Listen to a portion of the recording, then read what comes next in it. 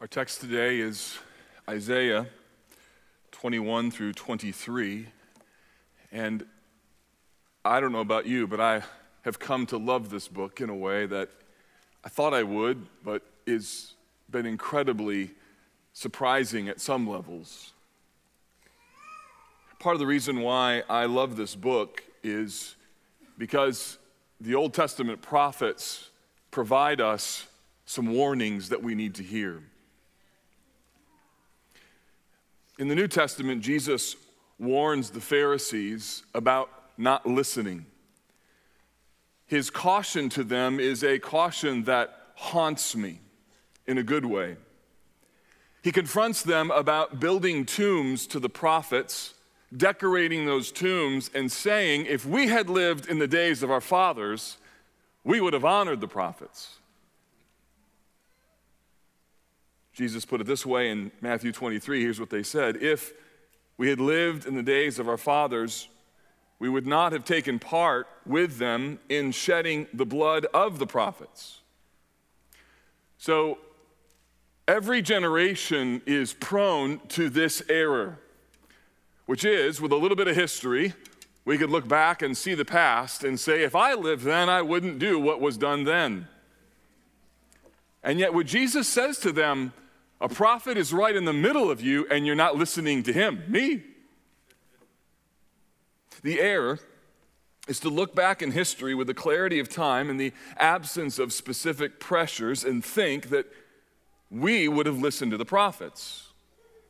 And yet, standing right in front of them is Jesus, and they won't listen to him. And in so doing, by not listening to him and their assumption that they would have listened in the past, they affirm their blindness and their hypocrisy. Aren't you glad we don't do that? Of course we do. In fact, one of the reasons that we're studying the book of Isaiah, one of the reasons we're studying the Old Testament prophet, this book is, I fear, that we might be unaccustomed to listening to the prophets. In fact, candidly, as I evaluate 30 years of pastoral ministry, I think one of my many failings is not teaching enough from the Old Testament prophets. As I think back, I believe this is only my second series on an Old Testament prophet in 3 decades.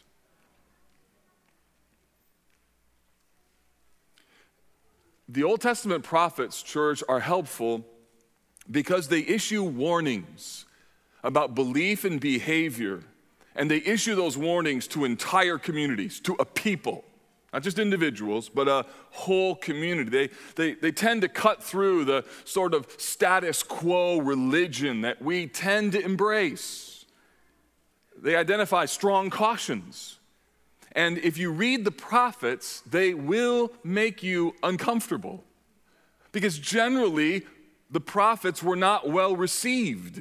Until years later, the wisdom of what they said now was fully understood. So as we walk through another series of warning texts in Isaiah 21 to 23, I think it's important for us to ask what our posture is toward this book. If you read Isaiah carefully and understand what he's saying, it should regularly push your buttons and make you think in ways that are uncomfortable. You know that we like church comfortable, right? We like our padded seats and songs that fit our particular genre of our appetite. We like the volume at a particular level. We like sitting by our friends and not talking to any annoying people who ask us inconvenient questions about how was your week? And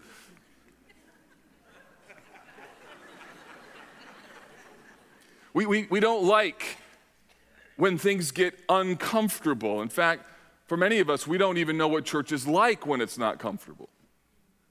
And one of the things that the last 2 years has helped us to see is that uncomfortability in culture and society, it surfaces things within us. Reading and studying the Bible should provide hope, always should provide hope, rooted in the gospel, but it also should challenge us in ways that we might not entirely like. Imagine you're a personal trainer and you're trying to help coach someone how to lose weight, and you ask them, how can I help you? And their answer is, well, I want to work out, but it's got to be really easy. I don't want to sweat, and I don't want to work hard, so help me. Of course not. It's not going to work. So Isaiah 21 to 23 is that kind of text today. It's another heavy text. And can I remind you that the audience of this book was the people of God, Israel to the north and Judah to the south. And the primary warning comes in chapter 22. It's to the people of God. And on either side of that warning are bookends, warnings to Babylon or about Babylon, and warnings to Tyre about Tyre, a nation to the north. And what we're going to see is these three chapters highlight things for us to watch out for. And what we're to watch out for, as it relates to Babylon, is trusting in earthly alliances. As it relates to Israel, to trusting in self-sufficiency. And as it relates to Tyre, trusting in our financial success. So, when the people of God were afraid, they typically tend towards one of these three unique dangers. So first, earthly alliances. This first oracle in chapter 21 relates to the futility of putting our trust in alliances that human beings make.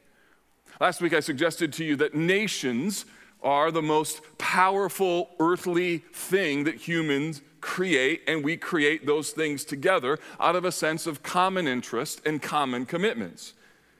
Throughout history, whether it's an alliance, whether it's a deal, whether it's a mutual cooperation, all of those things are pursued out of a desire for mutual benefit. You help me, I'll help you, let's work together. So whether it's a partnership or a treaty or politics or associations or coalitions, they're formed in order to provide protection. If you grew up in a non-United States environment and you're familiar with a parliament kind of government, you might be familiar with a coalition government, where different groups coalesce together for a season to rule together. They may not agree on a host of things, but they agree on one thing: if we work together, we'll be able to rule. That's what human beings do. Now, the nation in view here is Babylon. If you skip all the way ahead to verse 9, you'll see it. Fallen, fallen is Babylon.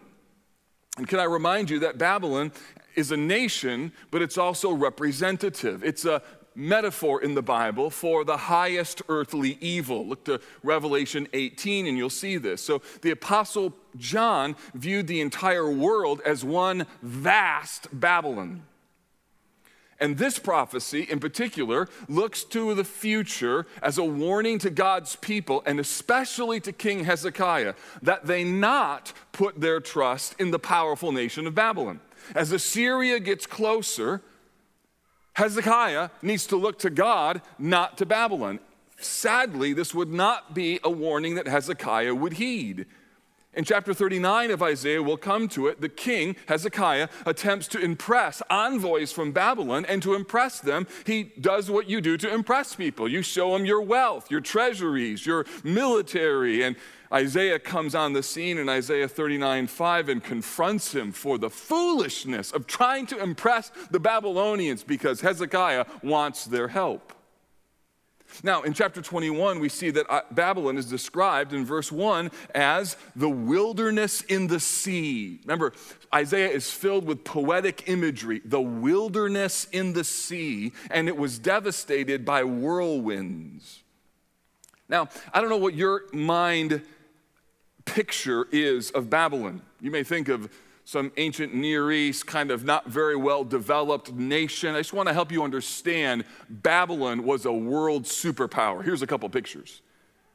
This is an artist's rendering of what the city of Babylon would have looked like during the time that Isaiah was written. We're not talking about tents and camels and people making fires outside like living nomads. We're talking about a major metropolitan area with massive armies and massive populations and massive developments and technology and military might. So Isaiah is concerned because Babylon could save the people of Israel from the coming threat. And yet look at verse 2. A stern vision is told to me. The traitor betrays and the destroyer destroys. Go up, O Elam, lay siege, O Media, O Media, all the sighings she has caused I will bring to an end. So Isaiah highlights a coming betrayal. The alliance, the treaty, the agreement to work together is going to crumble. There will be political tricks. There will be national backstabbings, and this will lead to destruction. And as a result, Isaiah has in mind internal turmoil in verses 3 and 4 that he's going to feel. He sees what is happening, and inside of him, he feels sick. He says, my loins are filled with anguish. Pangs have seized me like the pangs of a woman in labor. I'm bowed down so that I cannot hear. I am dismayed so that I cannot see. He's sick.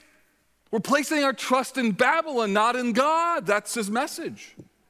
Commentator Gary Smith writes this: the nation of Israel was depending on Babylon to help them undermine the power of Assyria. But if Judah follows this path, they will soon find out that Babylon will give them no help at all. Instead, Babylon will be defeated and the people of Judah will be oppressed. The prophet's message is simply this: do not put your trust in Babylon or in any political power.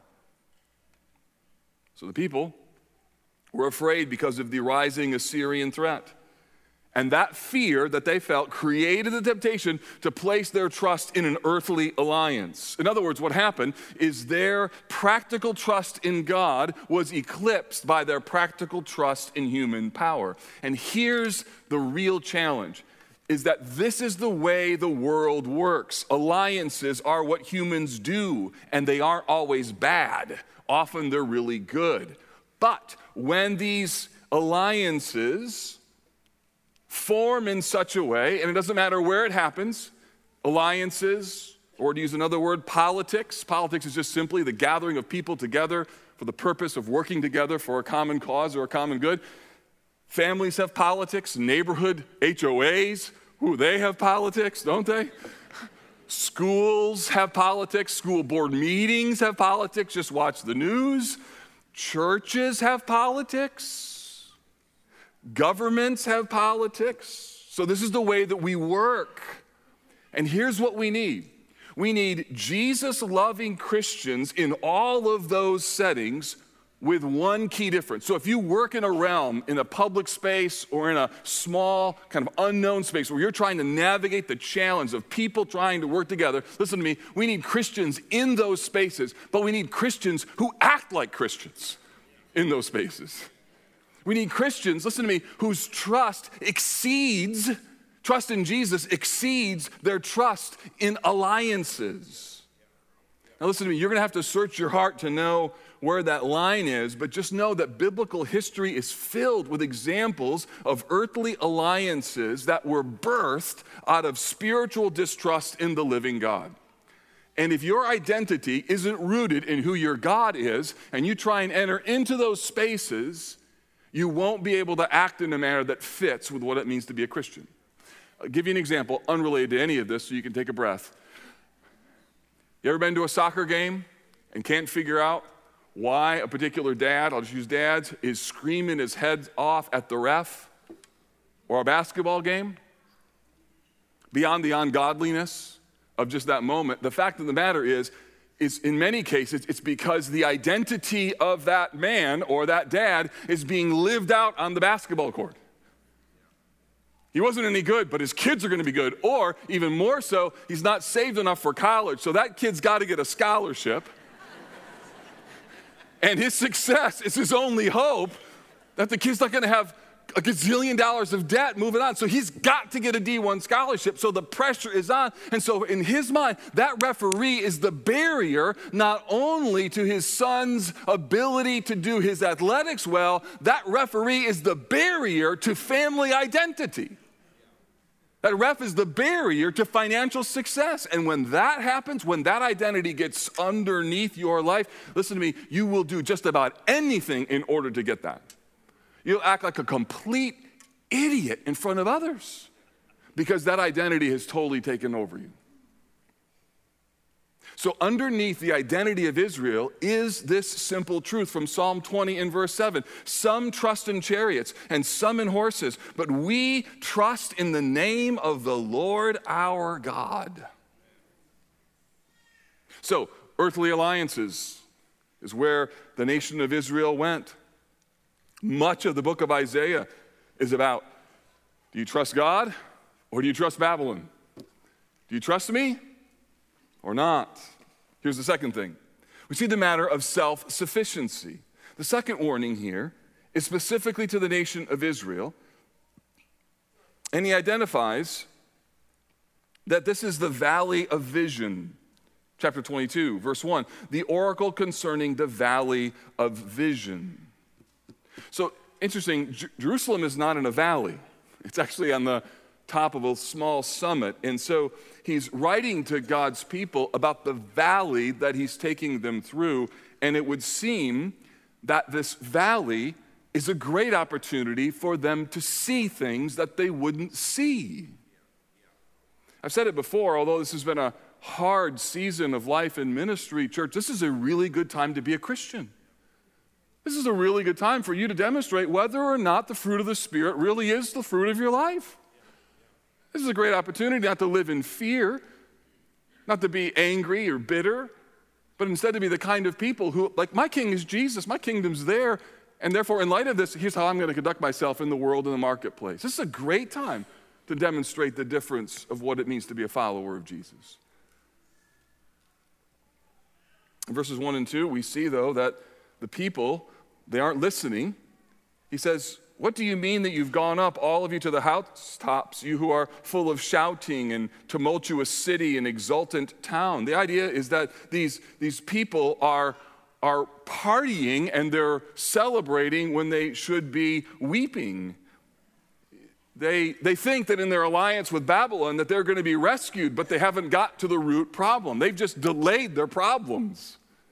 And Isaiah is weeping and full of alarm in verses 4 to 7. He says, therefore I said, look away from me, let me weep bitter tears. Do not labor to comfort me concerning the destruction of the daughter of my people. For the Lord of hosts has a day of tumult and trampling and confusion in the valley of vision, a battering down of walls and the shouting to mountains.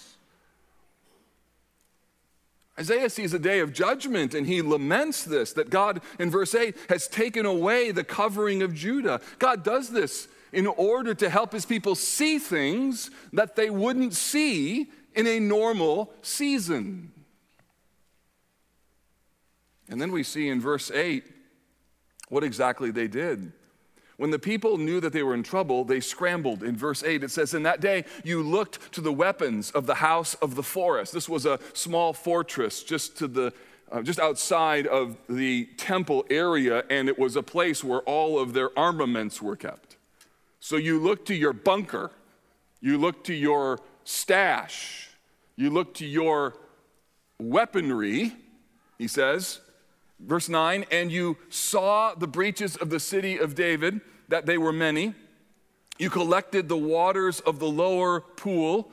You counted the houses of Jerusalem, and you broke down the houses to fortify the wall. You made a reservoir between two walls for the water of the old pool. So the point is that they looked around and they saw the weak spots where they were vulnerable, and they began to work to repair those. In fact, Hezekiah famously built a tunnel that moved water from the Gihon Springs outside of the wall inside the city. So he built a tunnel in order to move that water so that when there was a siege, if the enemy tried to cut off the water, they wouldn't be able to because the water had already flowed inside the city. So they did all of these things.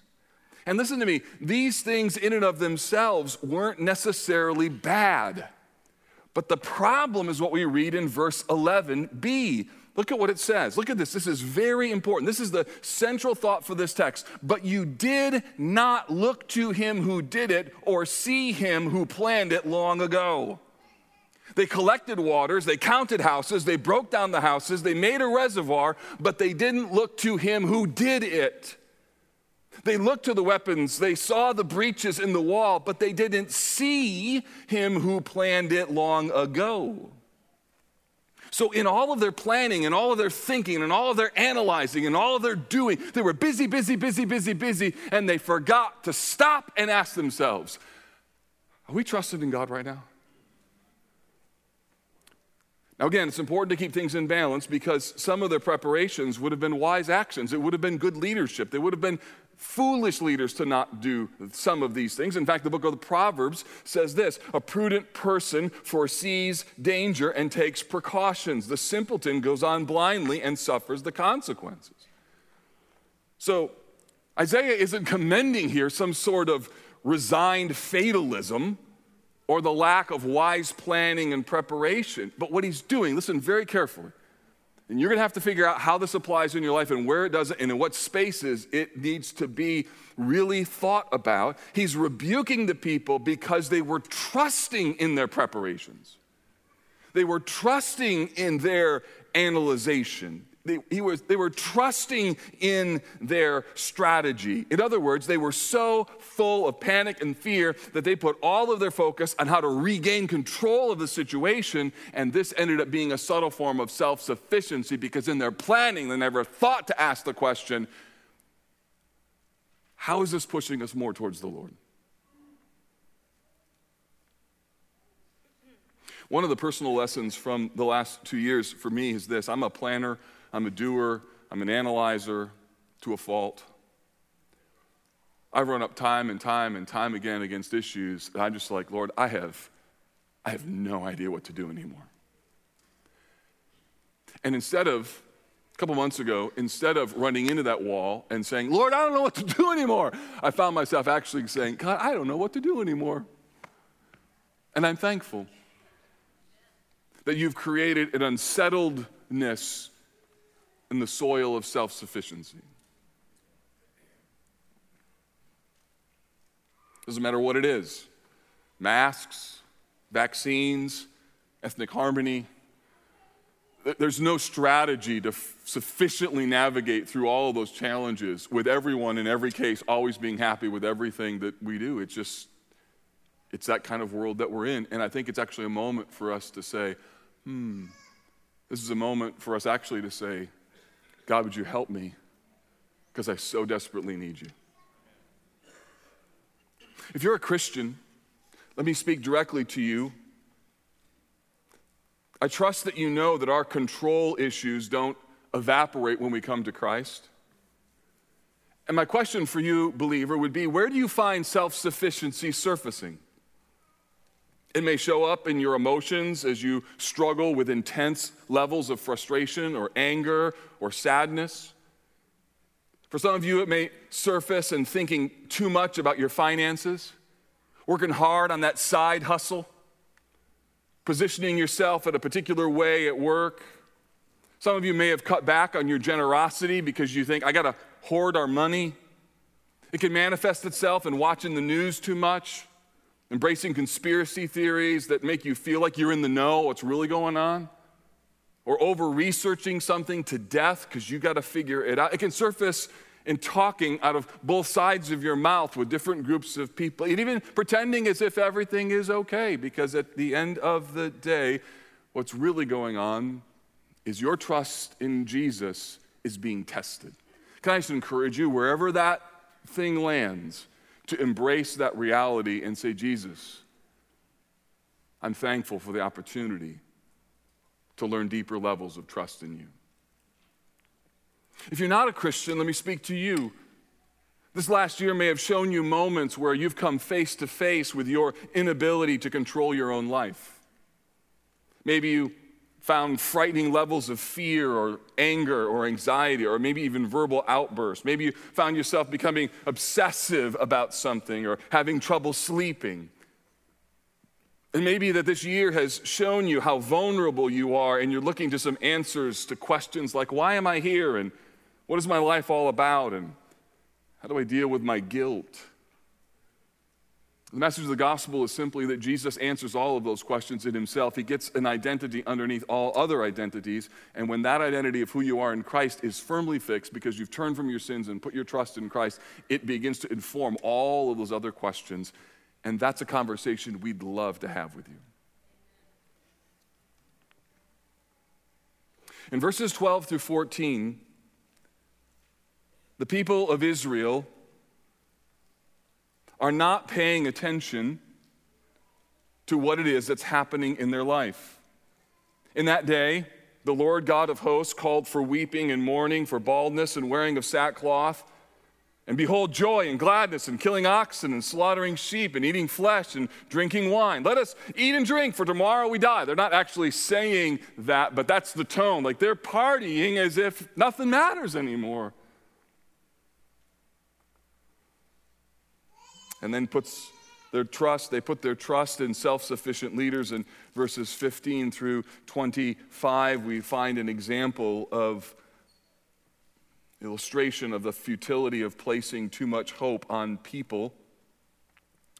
If you look at verse 25, you'll see the peg that was fastened in a secure place will give way, and the load that was on it will be cut off. The idea is we put our hope on this person's going to help us, and even that peg falls off.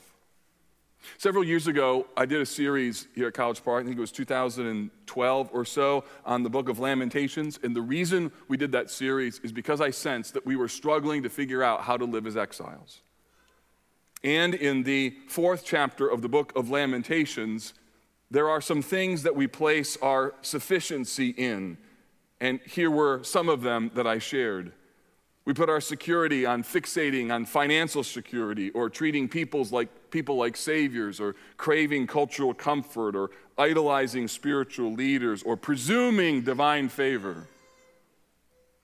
The point is that self-sufficiency takes many forms. And we need to ask ourselves in our generation, in what ways are we really not trusting the Lord? Now again, let me come back to the very first thing that I said at this sermon, that Isaiah and other prophets are helpful because they make us feel uncomfortable.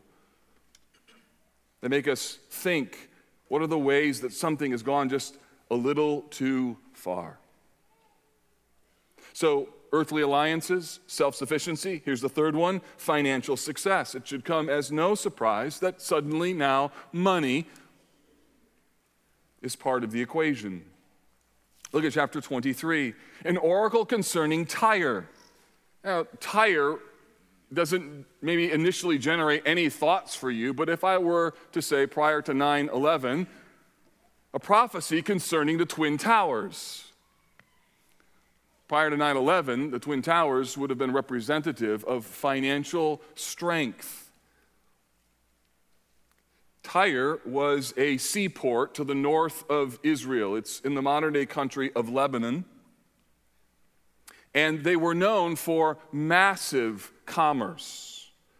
It was a city in the nation of Phoenicia, had this massive commercial port, and it benefited from Mediterranean travel and commerce because from Tyre there were major inland roads. And so Tyre becomes a symbol of merchandise, commerce, and economies.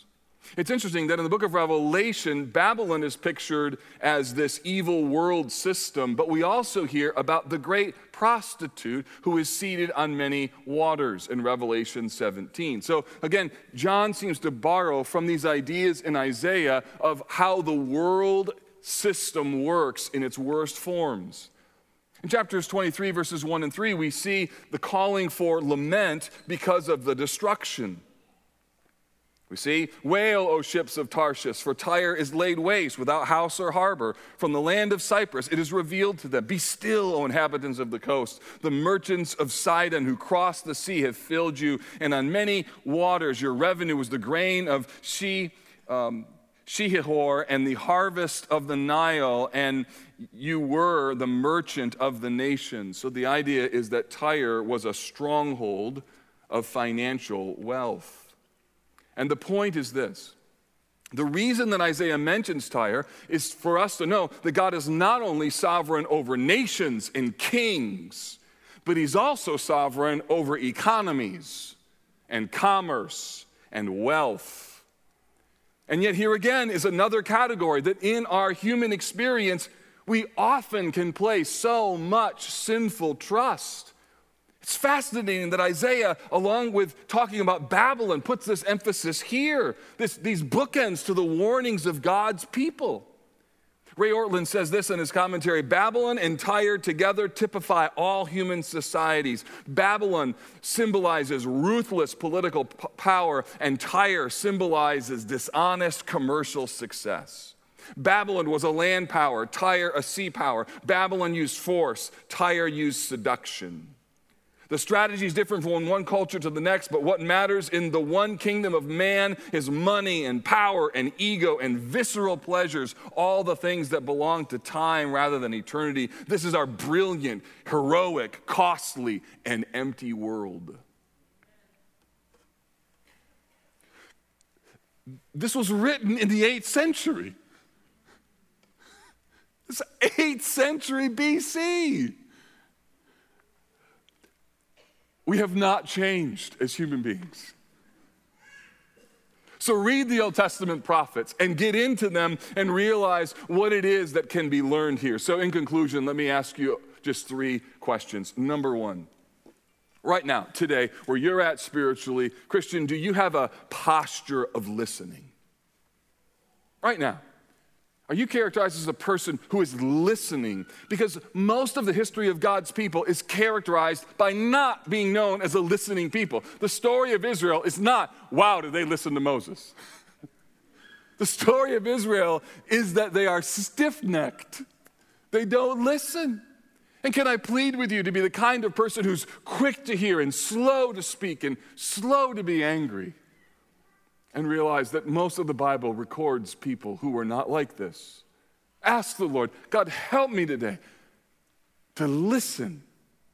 Secondly, have selfishness or politics or materialism grabbed too much of your heart? Have politics or selfishness or materialism grab too much of your heart? You know, don't you, that fear and self-protection drive us into these allurements, and they're historical. This is not new. Ray Ortlund says this: the prophets understood the power of Babylon and Tyre of this world. They saw that this world is not only the opponent of faith, it is also the seductress of faith. The world not only Sorry, I lost my place. The world not only punishes all who follow Christ, it also panders, tempting believers away from Christ. The devil doesn't care either way. He'll use harsh intimidation or he'll use soft seduction. In other words, the devil can use secularization and liberal theology and ungodly worldviews. Yes, be wary of those. And the devil can use seduction and power and self-protection in order to ruin us. Ortlund says the world not only punishes all who follow Christ, it panders to them. He'll use whatever works as long as we lose sight of Christ so that our faith no longer overcomes. This is the spiritual battle that must be fought deep in our hearts every single day. Heavy text. Let me end with some hope. Look at the last verse in chapter 23. Here's the last concluding statement, and that is this: that God aims to redeem what is broken in us and around us. At the end of chapter 23, there is this strange statement, and yet it isn't strange when you know the heart of God regarding Tyre, that her merchandise and her wages will be holy to the Lord. It will not be stored or hoarded, but her merchandise will supply abundant food and fine clothing for those who dwell before the Lord. It means that God can take, listen to me, the brokenness of Tyre. He can take the brokenness of Babylon. He can take the brokenness of God's people and he can turn it and redeem it in order for him to be glorified. Listen to me. God doesn't need your money. It's already his. God doesn't need you to fix the world. He's got it. God doesn't need your earthly alliances and your politics in order to figure out the trajectory of the world. He's in charge. There's one party system in heaven, and it's Jesus Christ of Nazareth, right?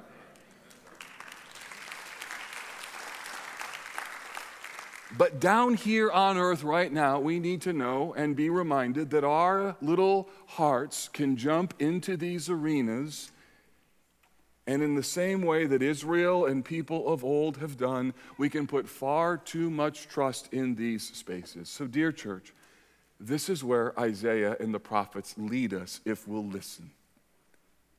They show us a beautiful path of redemption, such that the testimony of Isaiah is clear. God saves sinners. He saves sinners.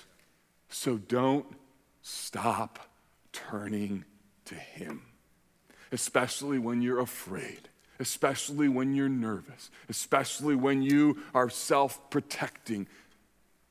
God saves sinners. Lord Jesus, we pray that today you would rescue us from an over-reliance on earthly systems, an over-reliance on ourselves, and an over-reliance on our money. God, these are close to the vest. We feel it. I sure feel it today. And I pray, though, that you would now move us to you one step closer of what it means to trust in your grace, rely on your mercy, and to be confident that you're the one that can rescue us even from ourselves. We pray this in the name of Jesus. Amen.